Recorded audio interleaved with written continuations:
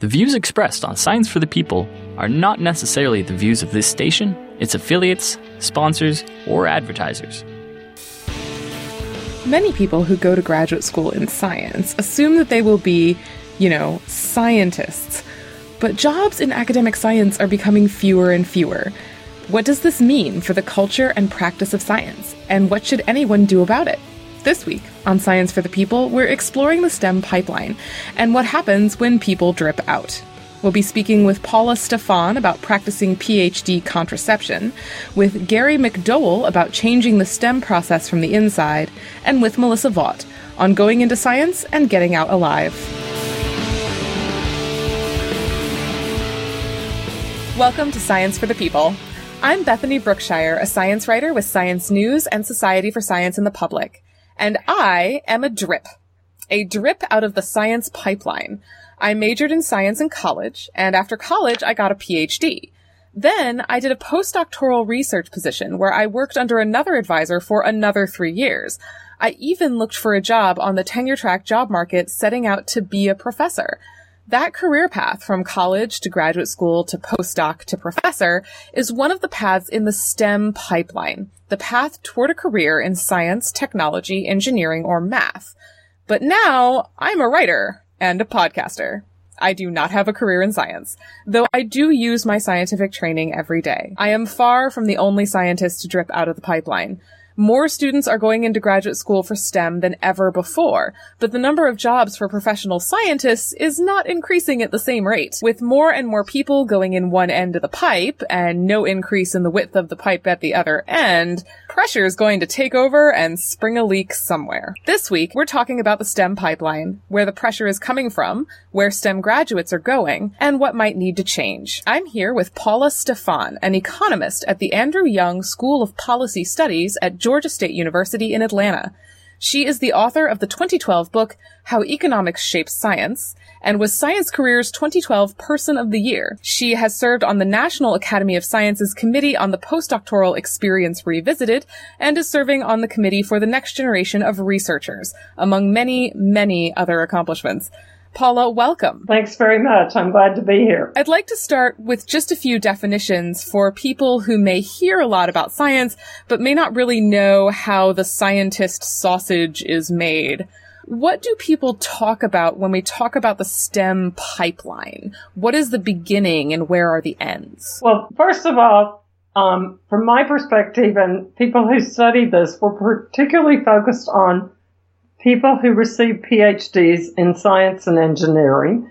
And I'll use the National Science Foundation definition of science and engineering.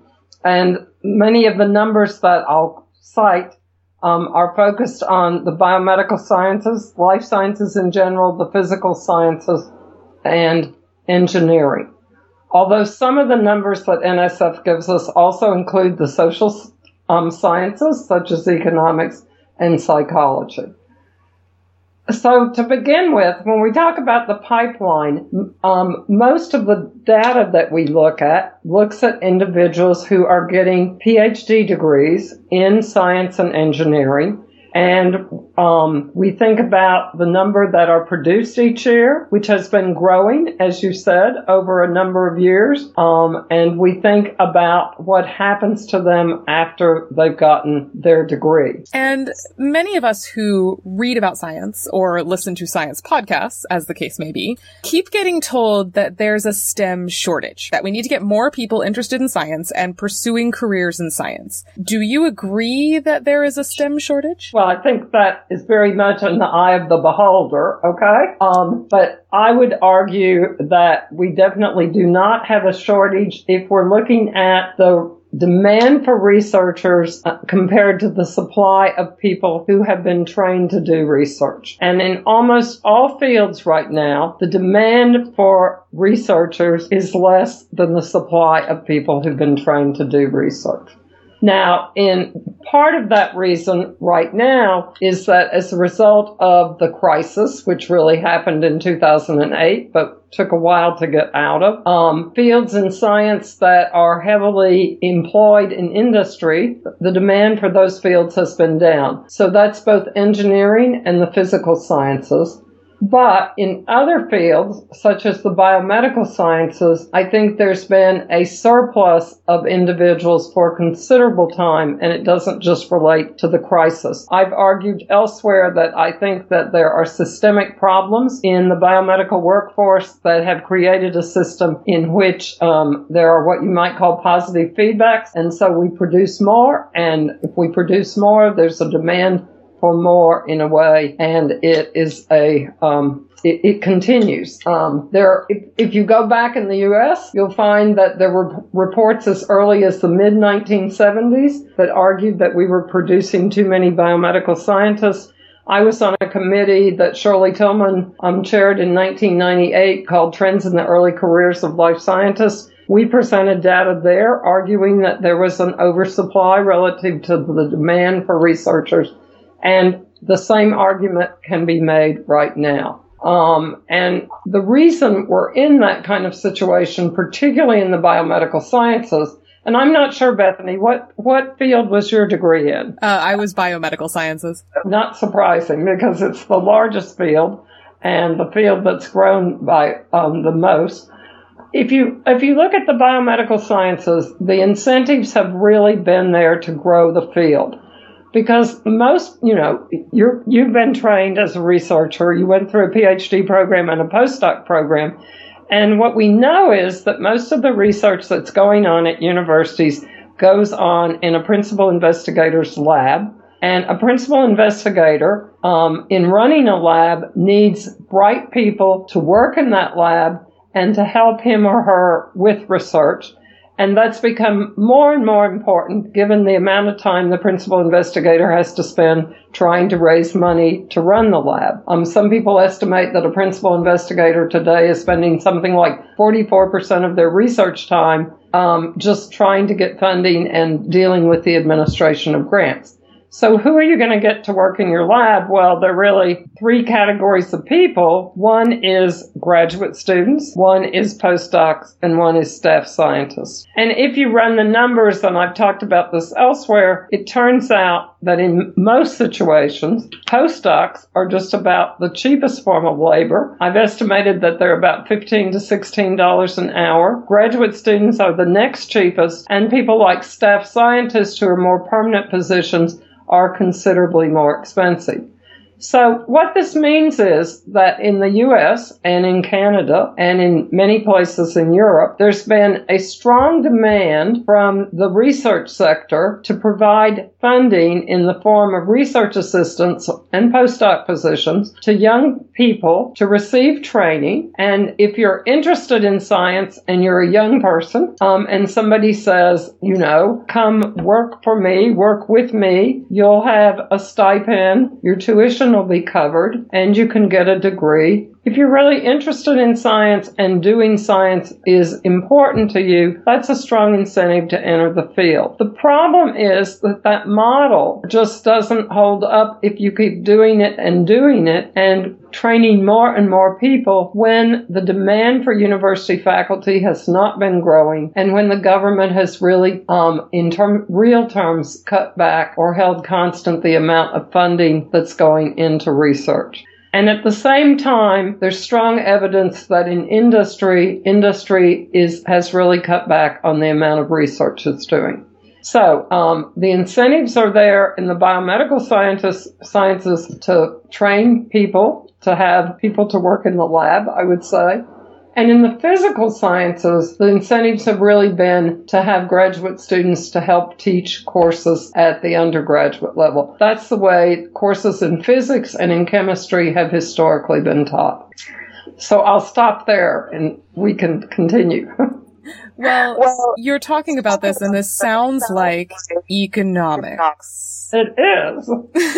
And it's funny because that's not really the common perception. A lot of people who go into science are kind of proud of saying they don't do it for the money. But there's major economics at play in how science functions. I was wondering if you could kind of take us through, you mentioned that primary and principal investigators spend a lot of their time trying to get funding. How is a lab paid for? Well, a scientist lab at least in the U.S. is primarily paid for off of grants, and these grants primarily come from the federal government. If you're in the physical sciences, they're very likely to come from the National Science Foundation or DOD or DOE, and if you're in the biomedical sciences, these grants are very, very likely to come from the National Institutes of Health. A new faculty member gets what we call a startup package, and a startup package is a package that helps them outfit their lab and staff their lab at the beginning. These startup packages can range anywhere from $500,000 to several $1 million. And so that's startup money to really start your lab. But the startup money will only go so far, and when it runs out, if you want to continue doing research and you're a faculty member, and there's no way you're going to get tenure unless you continue doing research, you're going to have to bring in grants, and you're going to have to bring in grants to pay for your lab. So you mentioned that they get these startup packages, and these startup packages can be pretty large. I mean, $1 million is not, chump change. That's pretty good. And I should argue that that's one reason that positions in academia are not growing in leaps and bounds, because it's reasonably expensive to have a new hire. Right. And then when people apply for grants, how far does one grant generally go? I mean, where does the money go when people get a grant from, say, the National Institutes of Health? So, first of all, the money comes in, we could think of in two parts. One part goes to the scientist goes to the scientist's lab, and it will cover salaries, including part of the principal investigator's salary that's written off on the grant, and part of the funds will be to pay for postdocs and graduate students and other staff that might work in the lab. And part of it will clearly be for materials and supplies. And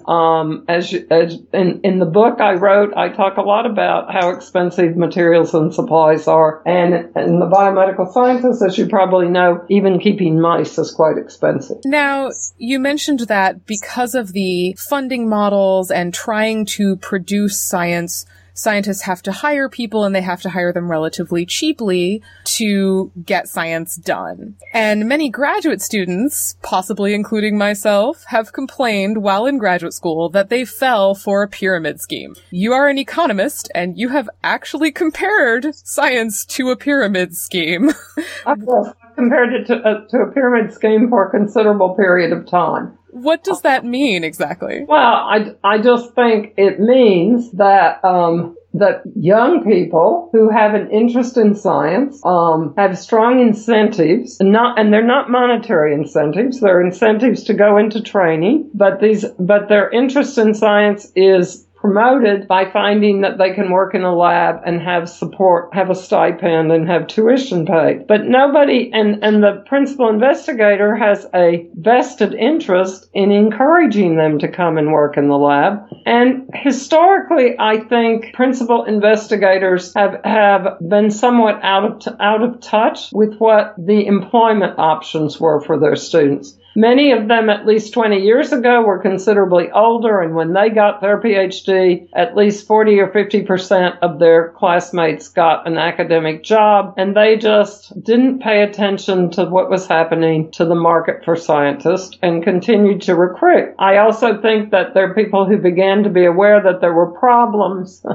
and continued to recruit, in some sense, kicking the can down the road, saying, come get a PhD with me, and the next thing you do after you get a PhD is you go get a postdoc, and I'll help you get a postdoc. And that's the way the system has worked. Where the crisis happened is when people leave a postdoc, it's been very hard to find research positions that they thought they were training for. And so in that sense, I think it's been a pyramid scheme. Now, I should say that I think, at least among the people I work with in the science community today, I think there is finally a strong growing recognition that there are problems in finding research positions for young people, or sufficient number of research opportunities for newly trained individuals. And I think the committee that you mentioned that is just getting going at the Academy next week is an example of a recognition of those problems. And there are a lot of STEM graduate students going into the programs. Relatively few come out to run their own labs successfully, which means there's increased competition for the jobs that remain. You mentioned that 20 years ago, someone probably had a, 40 to 50% chance of getting their PhD, potentially doing a postdoc, and then getting that tenure track job that many people go into graduate school thinking that they want. But in 2013, there were more than 830,000 STEM doctorates and engineers in the United States. Almost 30,000 more graduate students received their doctorates that year, and 42% of life science PhDs graduated without having a job lined up for them. And you've been talking a bit about recommending that research institutions practice, shall we say, scientific birth control. Mm-hmm. Not take as many graduate students. Are people listening, and what are they doing instead? Well, I think I've advocated birth control with regard to the output of scientists. But I think right now the incentives simply do not promote that. And let me explain why. If you're a university in the United States, you are ranked, rankings play a huge role in the success of a university. Rankings play a huge role in attracting good students. They play a huge role in attracting contributions to the university from alumni and from private foundations. And they play a huge role in attracting very, very successful scientists. So what are rankings based on? Well, one of the things that rankings are based on is the amount of research funding you bring in. And to bring in a lot of research funding, you have to have strong graduate programs.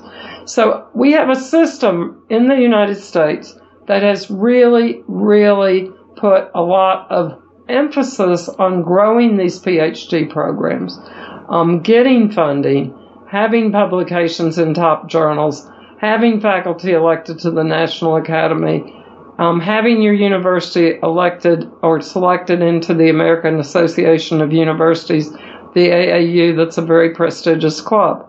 So if I'm a university, there's no way as the provost that I'm going to say we're going to cut our PhD program by 25%. I'll be eaten alive by other programs if I do that.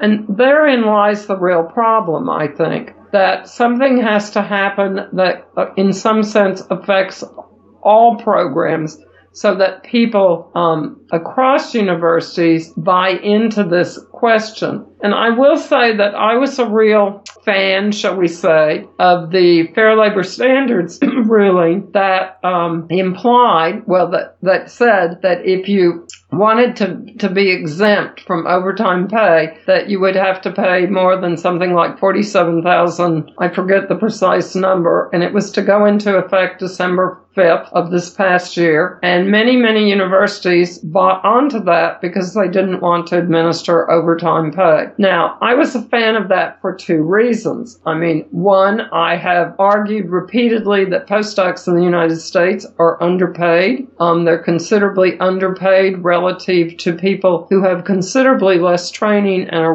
working considerably fewer hours. But for at least the last 20 years, committees have recommended increasing postdoc pay, and it's been very hard to accomplish. And it's the same reason. No campus is willing to go out and do it all by itself. So this Fair Labor Standards ruling was a ruling that was going to affect everybody if you chose to not be part of overtime pay, which most campuses did. And therefore, it was going to affect most universities. It wasn't selected by one university. And I thought it could really not only more equitably compensate postdocs, and I don't think $47,000 is that princely of sum, but it's a lot better than $41,000 or $40,000. But also, I thought that it would, by raising the cost of postdocs, discourage universities from staffing labs so much with postdocs. Now, unfortunately, at least from the perspective of many postdocs, and I think from a policy perspective, a judge put a hold on that ruling. And right now, what will happen is in a bit of a we're in uncharted waters, shall we say. And it's an unusual situation because some universities have already raised postdoc salaries and others haven't. So I think we have to wait to see how that plays out. But the reason I'm raising it right now is that was something that was going to affect most universities, and therefore you didn't see universities bought into it, so to speak. That's very different than being the one university that says, I'm going to do something for postdocs, or we're going to cut the number of PhDs we're producing by 20 or 30%. Well, Paula, thank you so much for taking the time to talk with us about yanking on the purse strings of academia. You're welcome. It's been my pleasure. We have linked to Paula Stefan's book, her research, and more articles about the STEM pipeline at scienceforthepeople.ca. When we get back, we'll hear from Gary McDowell, a scientist who's working to change the shape of the STEM pipeline from the inside. Science for the People is a weekly radio show and podcast that explores everyday life from a scientific perspective. We are a member of the Skepchick Network, a collection of blogs, podcasts, and video content focusing on science and critical thinking. To find out where Science for the People airs near you, or to listen to past episodes, check out our website at scienceforthepeople.ca. You'll also find links to support us at Patreon, to connect with us on Facebook and Twitter, and to subscribe to the podcast in iTunes. And now, back to the show. Welcome back to Science for the People. We've talked a little bit about the STEM pipeline, what it is, and what it means for people pursuing STEM careers. But many of us who went into science in the first place did so thinking we would go into academia eventually and run our own labs. I know I did. And when I realized that academia might not be for me after all, I ended up feeling kind of stuck. What else can I do? I had spent my whole life in labs, and all I knew how to do was pipette. I was not alone. Many young scientists leaving academia spend at least a little time flailing, worried they don't know how to do anything else. They may not know other people who have left academia and what paths they've taken. They may feel disconnected from the job world outside academia. Now, I'm with someone who's trying to change that. I'm here with Gary McDowell, a scientist and the executive director of the Future of Research, a group working with young scientists to change the way scientific training is done. Gary, thank you so much for chatting with us. Thanks for having me.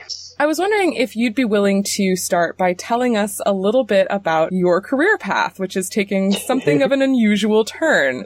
How did you get started in research? So originally, I grew up in, originally from Northern Ireland, but I grew up in the Highlands of Scotland. And my parents were both librarians. There was nobody sciencey in my family. And I had a bit of a scientific interest, but I didn't really know much about academic careers or going into research.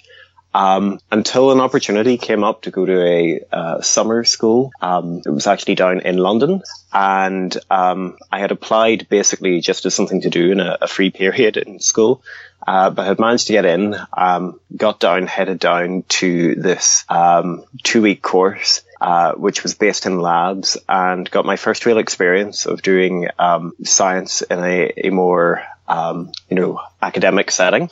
And from that, I started to get convinced that I might want to actually start pursuing this path. So, when I applied to university, I applied for scientific courses, ended up specializing in chemistry. Wasn't sure if I wanted to do a PhD, but as part of my course, there was an undergraduate master's at the end. And I'd really hated lab practicals as an undergrad, but I really loved my master's project. And that really convinced me to go on and apply for PhDs. And once I started heading down the route, I sort of committed myself and was looking for, to head to an academic position. And when did you develop an interest in studying and changing the scientific enterprise? I think it was when I started doing my postdoctoral work. So I came over to the US, like a lot of us in Britain tend to do. I came over for my postdoctoral training. And it was the first time that I'd really experienced just how tough things were. I had a very charmed PhD existence, I would say. I really enjoyed my project. Things went very well. I was in a small but good lab. And and I had a really productive and intellectually rewarding experience. And I assumed that was just the way things were going to continue. And I came over, and my first postdoc didn't work out terribly well. And then when I moved to my second postdoc, I had really begun to appreciate a lot of the issues that there were with competition and just how competitive everything is, and that the hyper competition that we exist in. And also it was interesting because there was now this pressure of thinking about going for faculty positions, which was very different from when I was a PhD.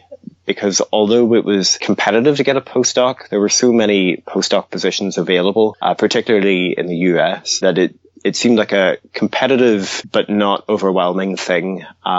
And suddenly starting to try to worry about getting a faculty job became incredibly overwhelming. And also, the reality really started to hit home that a lot of the things that you hear going through about, it's tough, but if you just work hard, you'll make it, actually became to be clear was not true. And at around that time that I was moving to my second postdoc, there was a group of postdocs in the Boston area who were starting to get together from different institutions, and sort of the early seed of what is now the Boston Postdoctoral Association, which is postdocs from all of the institutions in Boston meeting together regularly to share information and ideas and events and so on. And one of the things that kind of grew alongside that was a conference that was being led by Jessica Polka and Kristen Krukenberg at Harvard Medical School. And they were hoping to set up this Future of Research Symposium to discuss issues that junior scientists were facing, sort of in response to this paper that came out by Bruce Alberts, Shirley Tillman, Harold Varmus, and Mark Kirchner, discussing the state of the US biomedical research enterprise.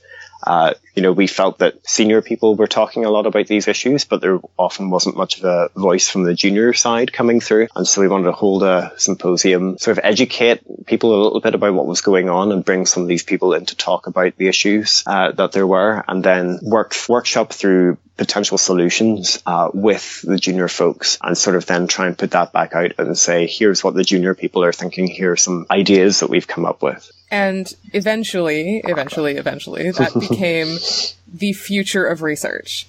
The group, the Future of Research. What is it, and what does it do?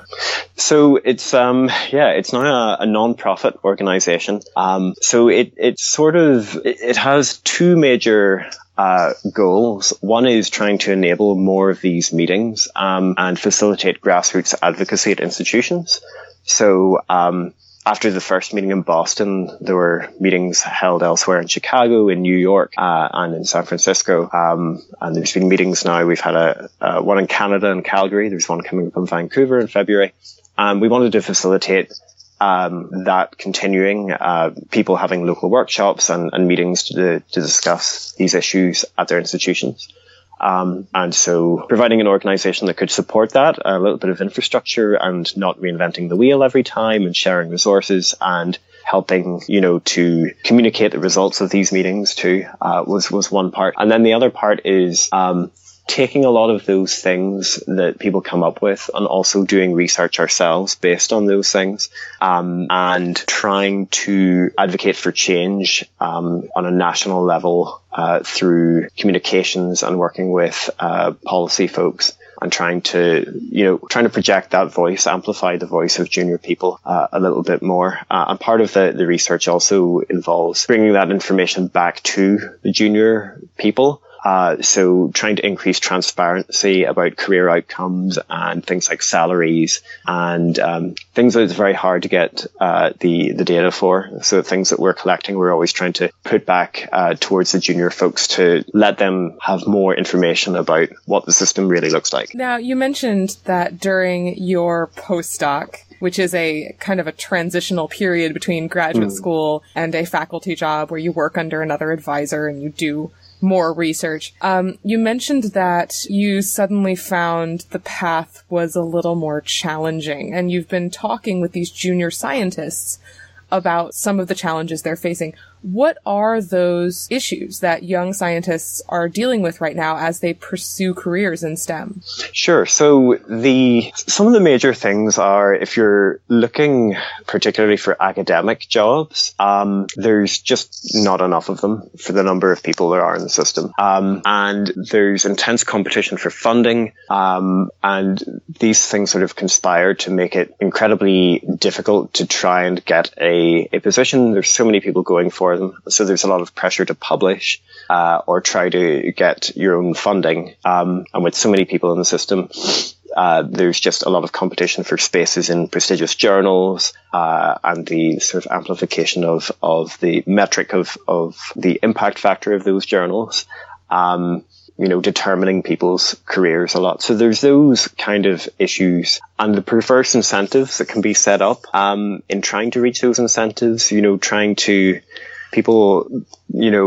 get their data to look as good as possible, perhaps sort of p-hacking of your results is a possible thing. Not publishing certain things because they're negative results, publishing other things selectively. You start to worry that the stuff that people are feeling pressured to publish, sometimes the pressure coming from themselves, sometimes coming from their PIs also, can be a challenge for junior folks. And so there's a lot of issues about the actual science there that they are challenging for them. And then more generally, in just finding any kind of a career path after your transitional period, there's a real cultural barrier to going into jobs that are not academic. And when I say academic, what I actually mean is that the cultural stigma is against positions that are not tenure track faculty positions at R1 institutions or research intensive institutions.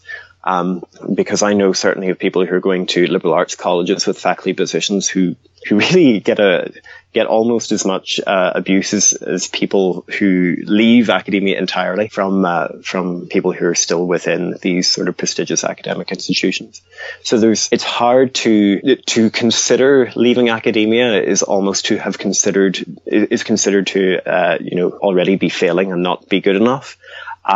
And then actually trying to get information is very difficult on what those career paths look like, on what you need to go down those career paths, and getting access to training is a real issue. And this actually also applies to academia. Postdocs are being directed towards academic positions, but they are doing bench science all the time, or focusing directly on their research, and they are not being trained to mentor people. They're not being trained how to manage a lab financially or how to manage people in a lab.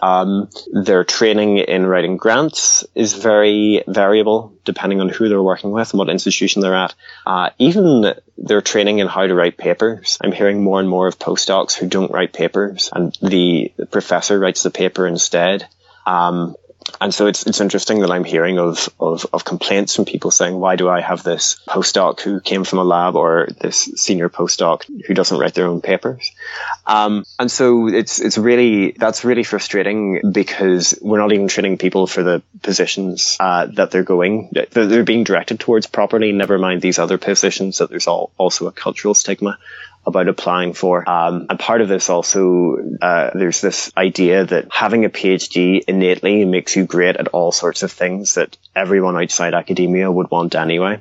So, and a lot of this comes down to, there's a real need, because of the competition for funding and for publications, for people to be in the lab as much as possible, at least perceive that people need to be in the lab as much as possible. So anything that is not in the lab is a distraction that could harm someone's grant success or publication success, both the person themselves, but also the academic who is, leading their lab, who is mentoring them. And so it's hard to get access to the training and in any sort of form, or do anything that is away from the bench, because of that desperate need for the labour at the bench to be carried out. A lot of these problems sound very systemic. You talk a lot about the competition for grants and also just the intense pressure for postdocs especially, but graduate students as well, to be at the bench all the time, that, any time not at the bench is time wasted. What kind of changes do you think need to occur to kind of address those pressures? The big problem with this and what everyone always sort of comes back with as a negative is that this requires culture change. And then, of course, you get the response that culture change is hard. But really, it does need a shift in the culture of what academic training is and is for. The idea that we should be having this massive trainee population, that they should only be working at the bench, and then that we cast them off without really having any. I mean, people have no idea where these people go if they leave academia, and we don't even know how many postdocs there are currently in the US. Never mind where they end up after. So this idea of having people just coming through the system in this volume, with no real thought or direction about where they're going and how they could be better used, or gainfully employed to help society, to help science, to help academia, is really what needs to be changed. Yeah. And you also mentioned that as part of these cultural pressures, there's a lot of stigma toward even people who are just going into, say, being a professor at a small liberal arts college as opposed to being a tenure track professor at a big research university. Why is there that stigma? How do you fight that sort of thing? Yeah, there's this, I find this fascinating too, because an academic to me is someone who sort of inherent in the title is someone who should be teaching. And so the idea that it's really can be really difficult to get teaching experience and get a postdoc where you're able to teach. And this is actually a mistake that I made. I had taught a lot in grad school, and I had been really looking forward to coming over to postdoc in the US and do some teaching here. But of course, I went as a postdoc to Harvard Med School and quickly realized that teaching there was, in the way that I've been teaching in my PhD, was not going to happen.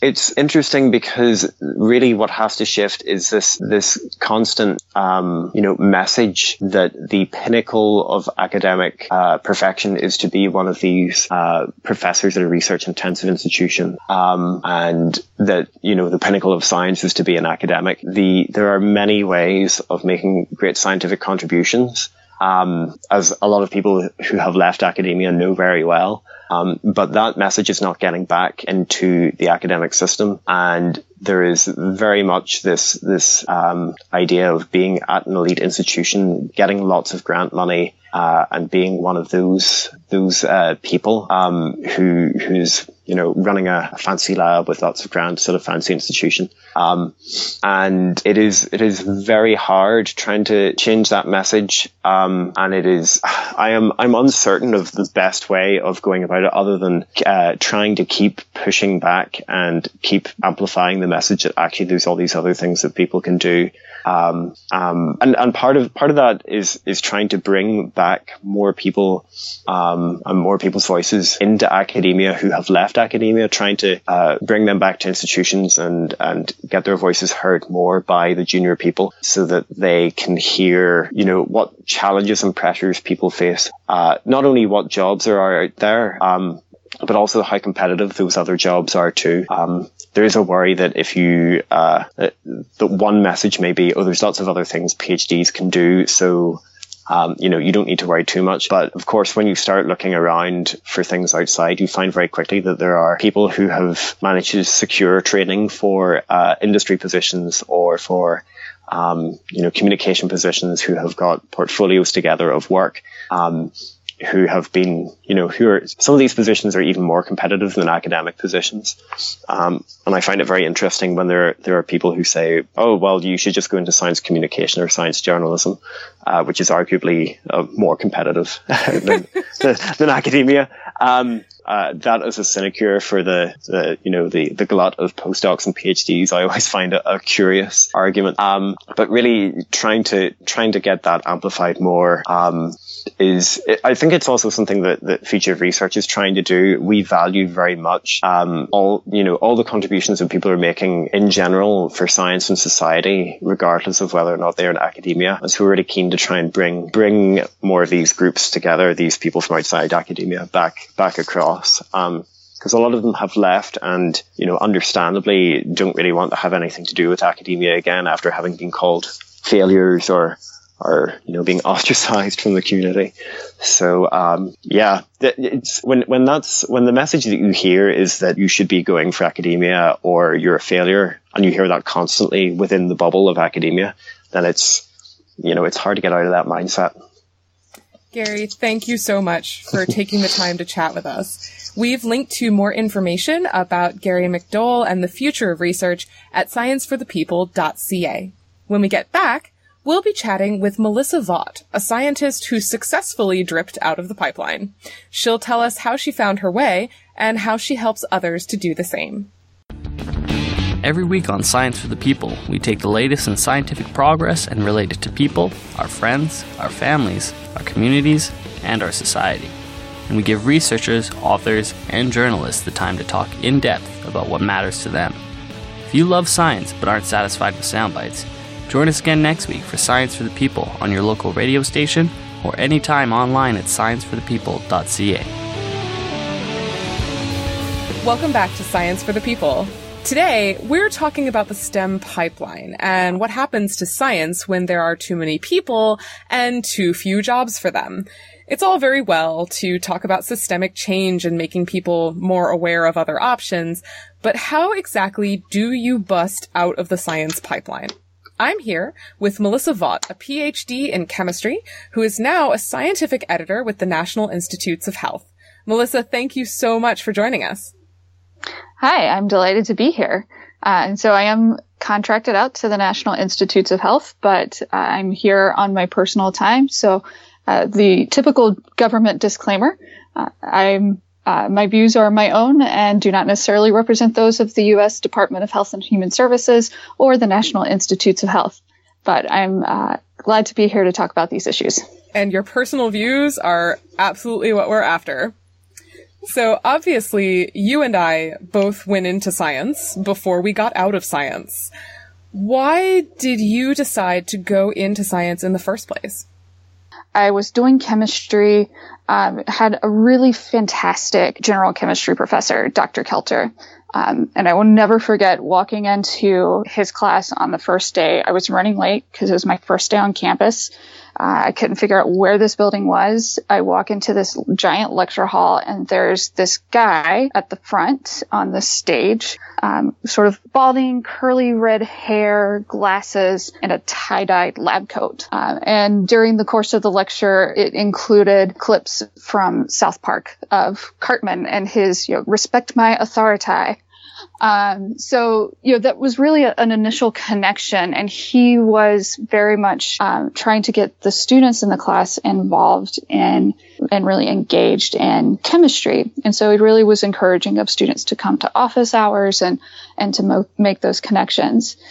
And so I start at this point because along the way, Dr. Kelter and I were talking about what I wanted to do, and he started kind of persuading me of, doing a biochem major would be really valuable for a pre-med. You're going to get all of the prerequisites that you need. And if by some chance you decide at some point that, you want to do something else, you have a major there and you've got something that's really valuable. And so that was really where I started to get connected into science. Dr. Kelter also was the one who started persuading me after my first year of, it's really good to get some research experience and, even for grad school. And there's some opportunities here in the department, where we can pay students to do research. And, there's the department head, Dr. Nile. I know that he's really looking for someone to come in and work with him. So you should think about this. And so that started me down that path of getting in a little bit into doing research in the undergraduate setting. And so you went to graduate school, you got a PhD. When did you start to realize that science might not actually be what you wanted to do? That really started when I became a postdoc. So I did my PhD at Vanderbilt University. I had a really fantastic experience while I was there. I decided that after doing my graduate work, which was really focused on how this particular family of enzymes or proteins worked to create molecules involved in inflammation, that I wanted to do something that was a little bit more biological related, something that had more, in my view, direct translational potential. So I was starting to come back to that idea of, that early on, I had really had this connection with medicine and wanting to be able to contribute in that way. And when I first started graduate school, or started thinking about graduate school, that was always an element that was in the back of my mind of, maybe this is a way that I can contribute to improving human health in a different way. And maybe some way that's a bit broader than just seeing patients day to day. So what did you end up doing when you realized, well, it's time to get out, this is not giving me what I need? What kind of steps did you end up taking? Well, I have to say, so the first round, when I first started having those questions, I really wasn't entirely sure what to do. I started reaching out to a couple of people that I knew, one of them being my former PhD advisor, to say, this is not working. What can I do? And I got some good feedback, some good advice, I think, at the time. And that first instance of thinking about, is this the right direction for me, actually resulted in me just saying, let's put this on hold and find another postdoc. So in a way, I guess there was sort of that retreat into what I knew, and that retreat back to the path that I had started pursuing after graduate school. So I found another postdoc, which was a very different environment. And, I think there was that sort of thought that, okay, well, maybe in another place, with a different environment, things are going to change. And I think in some ways they did. There were a lot of things that changed for the better. But then after I had been there for a couple or 3 years, it started hitting that wall again of, what is this going to take? Is this really what I want? And I think that was the point when I really started to say, okay, if not research, then what? And it really is quite a daunting process to think about, I think because we get so much emphasis on particular views or particular paths of what PhDs do, then it can be really daunting to consider what other things are out there. Because I think my perspective from graduate school was, well, you either become a professor or you go into industry. And I knew that industry was not a direction that I wanted to head, certainly not at least doing bench science. But I think the thing that was really beneficial for me at this point is that a few years previous to this, I had started blogging, and then probably a year or so later, I joined Twitter. And in that process, I started building these networks and these communities within those spheres. And so these were often people that I had never met in my life. Some of them I would go on to meet on different occasions. But there were a lot of people doing a lot of different things. And so that was the first sort of introduction for me to see, here are some of the things that other people are doing. And so from there, I actually started going through this process. And I think that we kind of look for this magic formula to decide how to do this and where to go with this. But for me, it was, I think in some ways, very stochastic. It was the sense that I knew that something needed to change. I wasn't quite entirely sure what it was or how to change it. But there was that part of just needing to start that process. And so I started looking at some of the things that were out there. And somewhere along during this time, people had started talking about this MyIDP. And so this is the IDP is an individual development plan. And so some years ago, Science Careers, along with a couple of others, worked on developing this IDP that was really targeted towards individuals in sciences. And it goes through this thing of having your self-assessment. So going through and thinking about ranking yourself with regard to what your strengths are, what your interests are, what your values are, and then making some suggestions about how those strengths and interests match up with careers that a lot of people have, or that people in science have. Whether that is being a professor at a university or being someone who works in policy.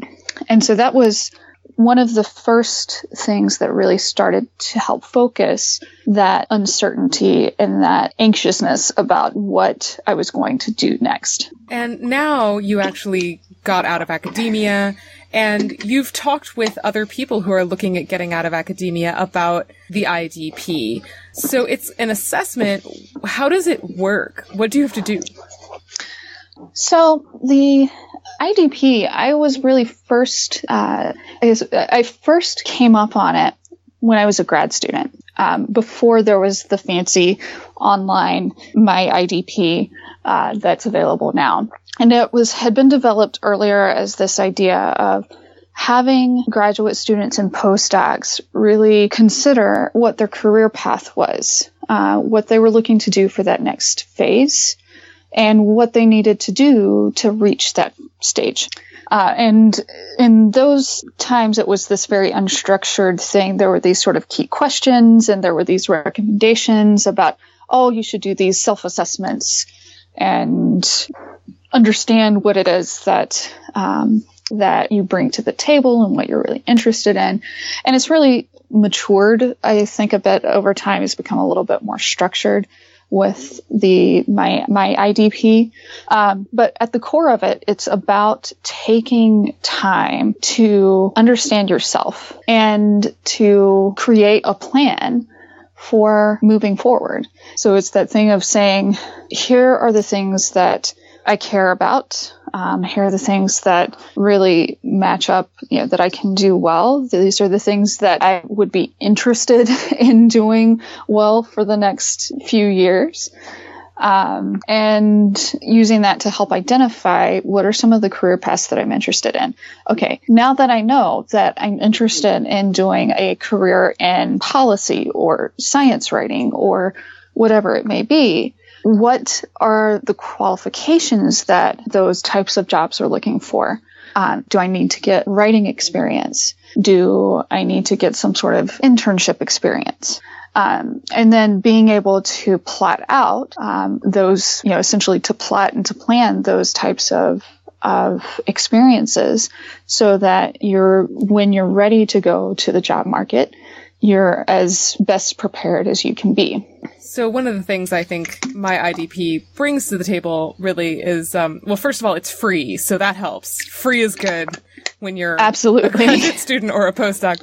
But also what I think is super important is how MyIDP doesn't just say, you would be a good psychologist, construction worker. Those are not options, but if they were, they don't just say you should do this. Isn't the Myers-Briggs. Right.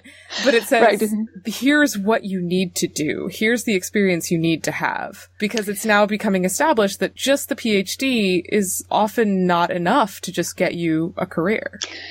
Exactly. And one of the things that, when the MyIDP first came out, there were a lot of people who took it, people who were well established in their careers and didn't plan on making any changes whatsoever, who took it and posted their things online. It was like, guess this means that I should be a whatever. And I think one of the things that the MyIDP really presents well is to say it gives you this match that's based on your skills that as you have determined your skills to be, and your interests. And it leaves open this category of values.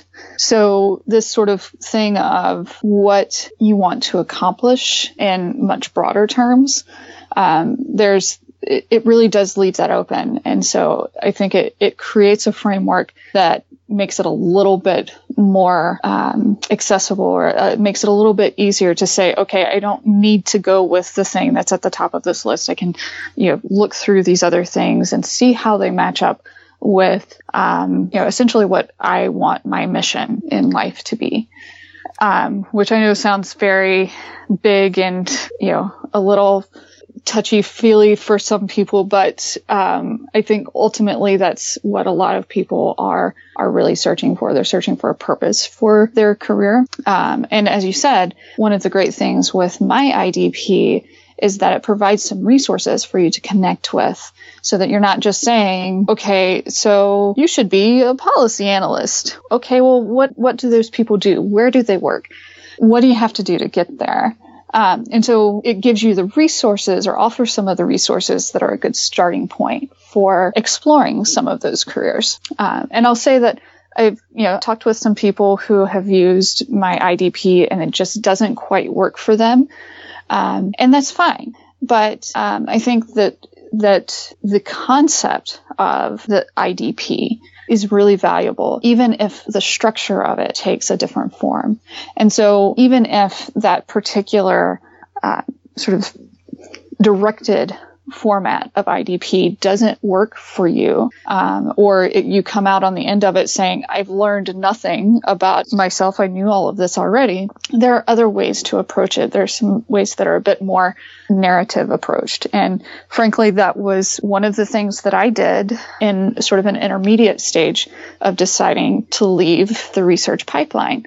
When I first told my postdoc advisor that I was thinking of leaving academia, we had a very long and intense discussion during which he was really trying to encourage me. I think he felt like he was trying to talk me back from the ledge, so to speak. And to be honest, that sort of rattled some of my confidence about my decision. It's like, okay, am I doing this because I'm, at the time I was having a lot of other changes going on in my life. As I mentioned, I was married when I first started my postdoc, and at the time I was going through a divorce. And so there was that thing of checking, okay, am I really looking to leave academia, looking to leave research because this is what I really want from my life, or because other things are changing and I'm not entirely sure of where I am. After that particular conversation, I also took time to do sort of more of a freestyle approach, a more narrative approach to saying,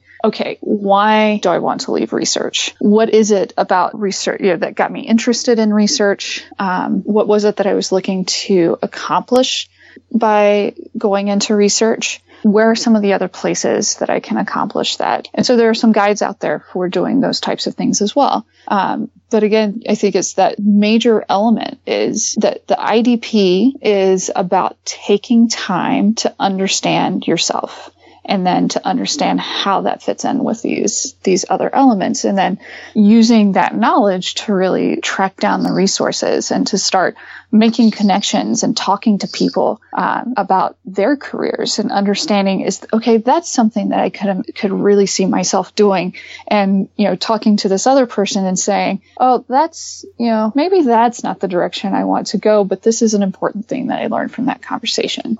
Well, Melissa, thank you so much for sharing your experiences with us. It's really valuable. It was my pleasure to be here. We've linked to Melissa Vaught and more information about the STEM pipeline and the individual development plan at scienceforthepeople.ca. You'll also find links to Twitter, Facebook, and iTunes, where you can listen to past episodes, subscribe to the show, or leave a review. You can also find our Patreon page, where you can support our intrepid little podcasting crew with a monthly donation. Thanks so much for listening. We'll see you next week on Science for the People. Science for the People is produced by Rochelle Saunders and edited by Ryan Bromsgrove. Helen Quivalon is our publishing liaison. We get research help from Josh Witten and consulting support from Desiree Schell. Our frequently seen guest hosts are Marion Kilgour, Anika Hazra, and Jessica Yaros. Our theme song is called Binary Consequence, and it was written and recorded by Fractal Pattern. Science for the People is entirely listener-supported. You can find us on Patreon, where you can support us with monthly donations in any amount, or you can send us a one-time donation in any amount via the donate page of our website. Science for the People is created in partnership with the Skepchick Network, a collection of blogs, podcasts, and video content focusing on the intersection of science, popular culture, politics, and social justice. You can find out more about Skepchick at skepchick.org. The show is hosted by science news writer Bethany Brookshire and me, Rochelle Saunders.